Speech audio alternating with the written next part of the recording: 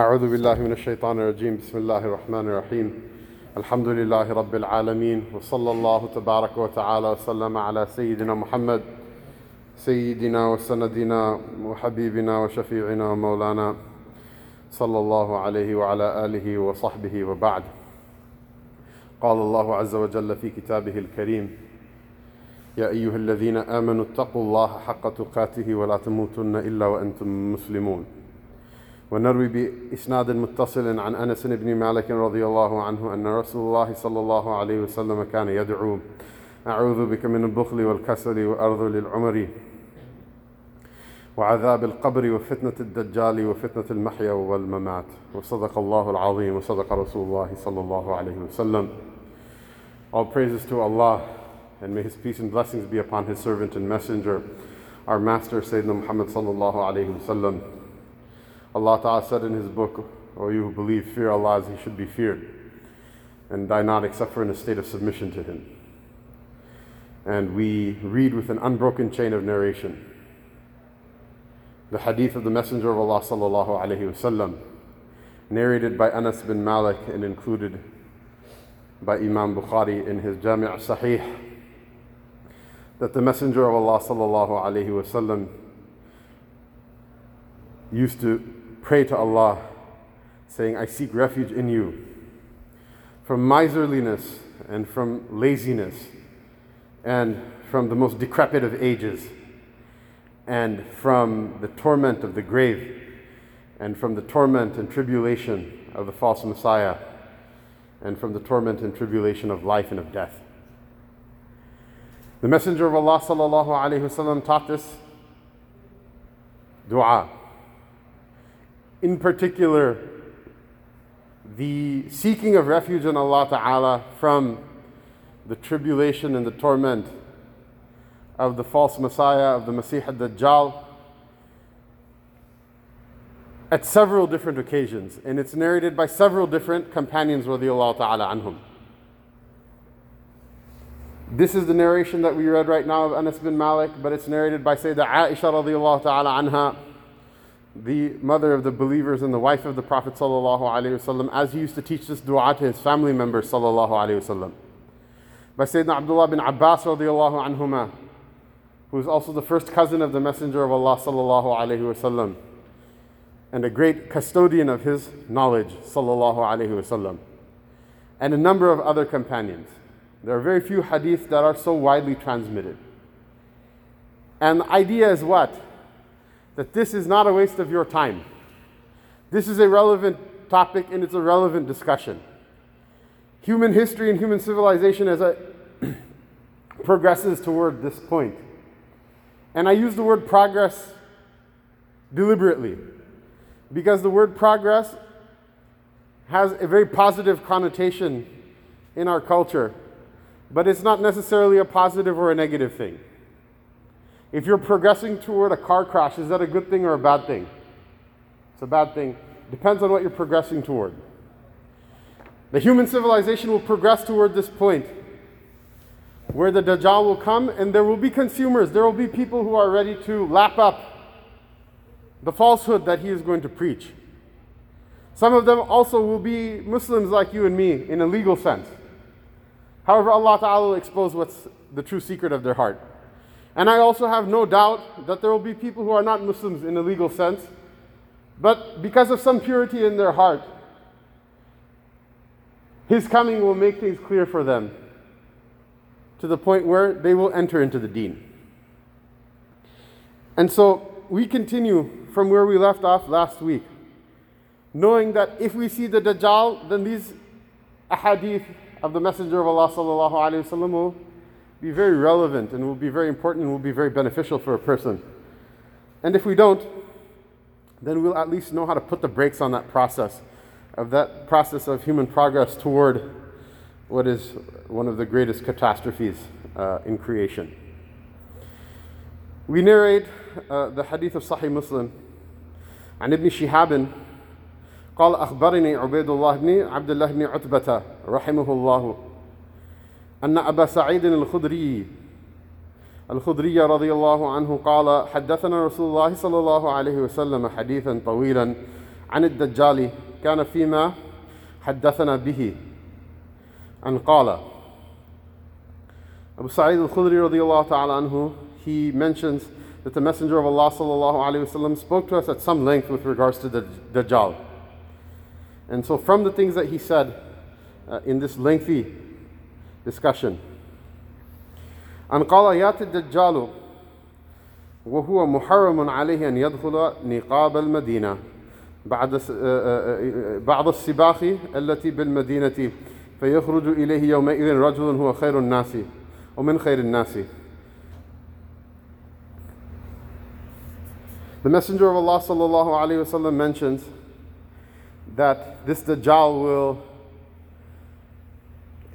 come to Medina and he'll reach the sibah, the dried salt marsh that is outside of the Haram of Medina Munawwara, and then he'll stop there.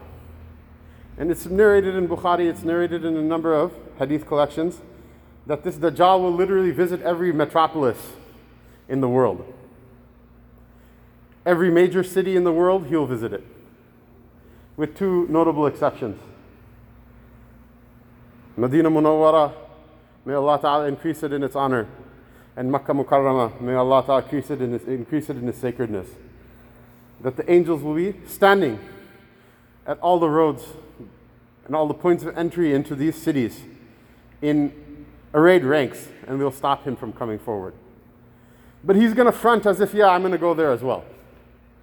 And so that day, one of the people of Medina Munawwara, he will come out and he will face the Dajjal in this sibah outside of, this salt marsh outside of Medina Munawwara.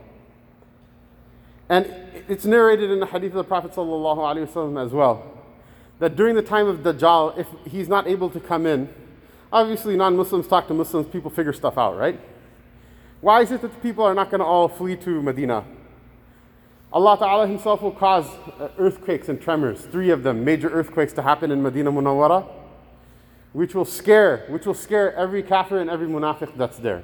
Every non-Muslim and every person who proclaims Islam outwardly, inwardly, they carry with them the reality of disbelief. It will scare them and they'll be kicked out. This is something very important to know about Medina Munawwara as well, by the way. That the Messenger of Allah sallallahu alayhi wasallam, he mentions that the difficulties and tribulations a person faces in Medina Munawwara are from Allah subhanahu wa ta'ala, like the pumping of the bellows. You know what a bellow is? Do you know what a bellow is? Yeah. You would expect, right? Like the uncles, they're from a different country, they wouldn't know. You guys should know this stuff, it's English, right? A blacksmith. You know, in the old days, they had blacksmiths that would work with metal, right? So what happens is the fire burns with oxygen. So they would have a special pump that would pump more air into the fire, and it makes it burn hotter. Why? Because when you can heat metal up really, really hot, what happens is the impurity inside the metal that makes it crack and makes it weak, it starts to burn and become ash. That's why they used to hammer the swords and things like that when they were red hot, and you see the sparks fly off. A lot of that is just the impurity. So the Messenger of Allah sallallahu alaihi wasallam said that the Medina Munawwara, Allah Ta'ala pumps it sometimes, like with the bellow, like the nafikh al-kir, so as to heat it up. So what? To shake off the slag, the impurity from it. And so this is going to be another iteration of this process. That there will be an earthquake. It's not really going to harm people, but it's going to scare people who don't have iman in Allah and His Rasul sallallahu alaihi wasallam. They're going to be like, well, we came here maybe to lay low and to enjoy ourselves and have like a halal Big Mac or whatever, and this is getting kind of scary, so we're out. But the one place that was a refuge for them, they'll abandon it because of their lack of faith. And so after this process, this man is in Medina, and he also knows that the Dajjal can't enter into Medina. But out of his ghaira and his concern, his himaya, his fervor for the honor of the deen and for the honor of the city of the Messenger of Allah sallallahu alaihi wasallam, he himself will go out to face the Dajjal. The Messenger of Allah sallallahu alaihi wasallam, in a number of lengthy ahadith, he mentions this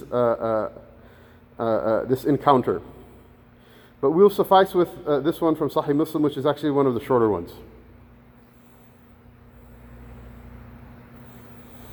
فيقول أشهد أنك الدجال الذي حدثنا عنك رسول الله صلى الله عليه وسلم حديثه. He'll say to his face, he'll go and meet him, come face to face with him. He'll say, I bear witness that you are the false Messiah, that you are the Antichrist. Because of the words that the Messenger of Allah sallallahu alaihi wasallam told us to that effect. And the Dajjal will answer to him. And he'll answer to his audience as well. And this is one of the things many of the hadith seem to indicate, which is that the Dajjal, wherever he goes, it will be kind of like a show, like everyone will be tuning into it. Maybe it's a talk show. Maybe it's a reality TV show. Maybe it's YouTube Live or Facebook Live. The ancient people, I wonder how they used to think about these things. Nowadays, when I read these hadiths, it seems very clear how these things are going to go down, and Allah knows best. So in front of his studio audience, and in front of the listeners and viewers at home, this man will come to him straight to his face and say, I bear witness that you're the Antichrist. And so he'll say to him in front of the audience, he'll say, what do you think? If I kill this man and I bring him back to life, هل تشكون في أمري أو في الأمر فيقولون لا. Will you doubt my being God? Will you doubt my claim? And they all say, of course not. It will remove all doubt. If you could kill a man and bring him back to life, it will remove all doubt. فيقتله ثم يحييه. So he kills him and he brings him back to life. In another narration, it's mentioned in gruesome detail that a saw will be brought and this man will be sawed in half, and the two halves of that person will be pulled apart, and the Dajjal will walk through, and then he'll turn around and he'll walk back, and then he'll say, put the two halves back together, and he will miraculously bring this person back to life. When he comes back to life, he will say, the first thing he'll say, Wallahi, ma kuntu qattu ashaddu basiratan minni al-yawm. He'll say, by Allah, my vision was never clearer than it's become this day. Because he knows this is going to happen. The Messenger of Allah sallallahu alaihi wasallam told him it's going to happen. And he will then affirm and confirm his statement from before, that this person who did all of this hocus pocus, this person is the Dajjal. And this is important to remember, which is what? This is a genuine question. Why is it that when the prophets come with miracles, their miracles are a proof that they came with the truth? And when the Dajjal does all of this fancy stuff, which is really mind-blowing, why is it that it's not a proof that he's Allah, but it's a proof that he's a liar? One reason is because the Prophet ﷺ already told us that this is going to happen. So we've been warned. But even then, in an usuli sense, still both are performing miracles. Why should one believe one over the other? The reason is that the claim of the Nabi ﷺ and the claim of all of the Prophets ﷺ is something that's very simple and is very ma'qul. It's something that makes sense. And the mu'jizat, the miracles, are just there to what? To confirm something that you and I already know, which is that the heavens and the earth didn't come from nothing. That they had a creator. Nothing in this world of causes and effects exists on its own. It all has to have a cause. All the things that we know. We all know lying is wrong. We all know cheating and stealing is wrong. We all know that murder is wrong. We all know that being a jerk to your mother is a bad thing. All of these teachings of the deen, that the deen is founded on, they're all common sense. Sometimes a person may suffer from some issues inside. They're having a bad day, or they had a bad childhood, or something or another affects them in such a way that when someone says the truth to them, they're not ready to accept it. So the miracle is there to jar them and to remind them there's something bigger going on than your personal gripes or my personal gripes. Whereas the Dajjal is a man, he'll claim he's God. How can you be claimed to have created the heavens and the earth and you're also part of the heavens and the earth? How can you claim to be God when you're a human being? And not any human being, but a human being that's like missing an eye. That has the word kafir written on his face. It's a joke. All of it is a joke. Everyone knows on the face of it, it's wrong. If a person came to me right now, pious or evil, either way, and they showed every miracle under the sun and told me 2 + 2 = 5, I'm not going to believe them. Because you know it's wrong. It doesn't make any sense whatsoever. So this Dajjal will come with this claim. And this man will, for all of the above reasons, stated reasons, and for reasons that are secrets inside of his iman as well, he will say that I've never seen more clearly than I see this day, and I know that you're the Dajjal. فَيَقُولُ الدَّجَّالُ أَقْتُلُهُ فَلَا أُسَلَّطُ عَلَيْهِ. And the Dajjal will try to kill him in front of everybody, and he's not going to be able to. He's not going to be able to. And in a longer narration, it's mentioned that the Messenger of Allah ﷺ said that the Dajjal, part of his kind of traveling freak show that he has going everywhere, is that he will have on one side of him like a door that if you look through it, it's like there's Jannah on the other side. And there's another door, and if you look through it, it looks like it's the hellfire on the other side. The Messenger of Allah ﷺ said, if any of you ever is forced to take one of those two choices, go through the fire, because the fire is a door on the other side is Jannah. And the paradise that he has, it's a door on the other side is the hellfire. Like everything else he says, it's all a lie. And so he, after not being able to kill him, he'll say, well, he's going to force him, you have to go through one of these two doors, and he's going to pick the one that looks like the fire, and on the other side will be Jannah, and Allah Ta'ala will accept him as one of the greatest of martyrs. But the Dajjal will try to kill him with his own hand, and it will be a sign for everybody, for all of those henchmen that followed him. That was it not for Allah's enabling him, he's not able to do even the most simple of tasks. And it's very interesting. There's a short hadith narrated by Al-Mughirah ibn Shu'bah, who's an interesting character, to say the least, from the companions radiyallahu anhum. قال سأل أحد النبي صلى الله عليه وسلم عن الدجال أكثر مما سألته قال وما ينصبك منه إنه لا يضرك قال قلت يا رسول الله إنهم يقولون إن معه الطعام والأنهار قال هو أهون على الله من ذلك. A man asked so much about the Dajjal, and the Messenger of Allah sallallahu alaihi wasallam answered him. And Mughirah ibn Shu'bah said, well, I also asked a question, which is what? He said that the people say that the Dajjal, because the companions used to talk to each other about these things. They say that he has a mountain of bread. And the word bread, Allahu Alam, literally he meant bread or just food. And he has rivers with him, meaning he has food and drink with him wherever he goes. And the Messenger of Allah sallallahu alaihi wasallam said what? He said, "Huwa ahwanu ala Allah min dhalik." He said, you think that he is so powerful, and do you think that he's such a big deal in front of Allah Ta'ala that the commentators write this is what the Prophet ﷺ is saying, because ostensibly he'll do all of these huge miracles that are very impressive and intimidating. But when Mughirah ibn Shu'bah says, I heard he has so much food and so much drink with him, the Messenger of Allah ﷺ says, don't be so impressed with him. Don't be so impressed with him. In front of Allah, he's meaningless. He means nothing. He's less than a fly in front of Allah subhanahu wa ta'ala. Literally in another hadith, the Prophet ﷺ said about every person who disbelieves in Allah, that person means less to Allah ta'ala. No matter what president and king and palace and money and stocks and bonds, CEO, any of these things.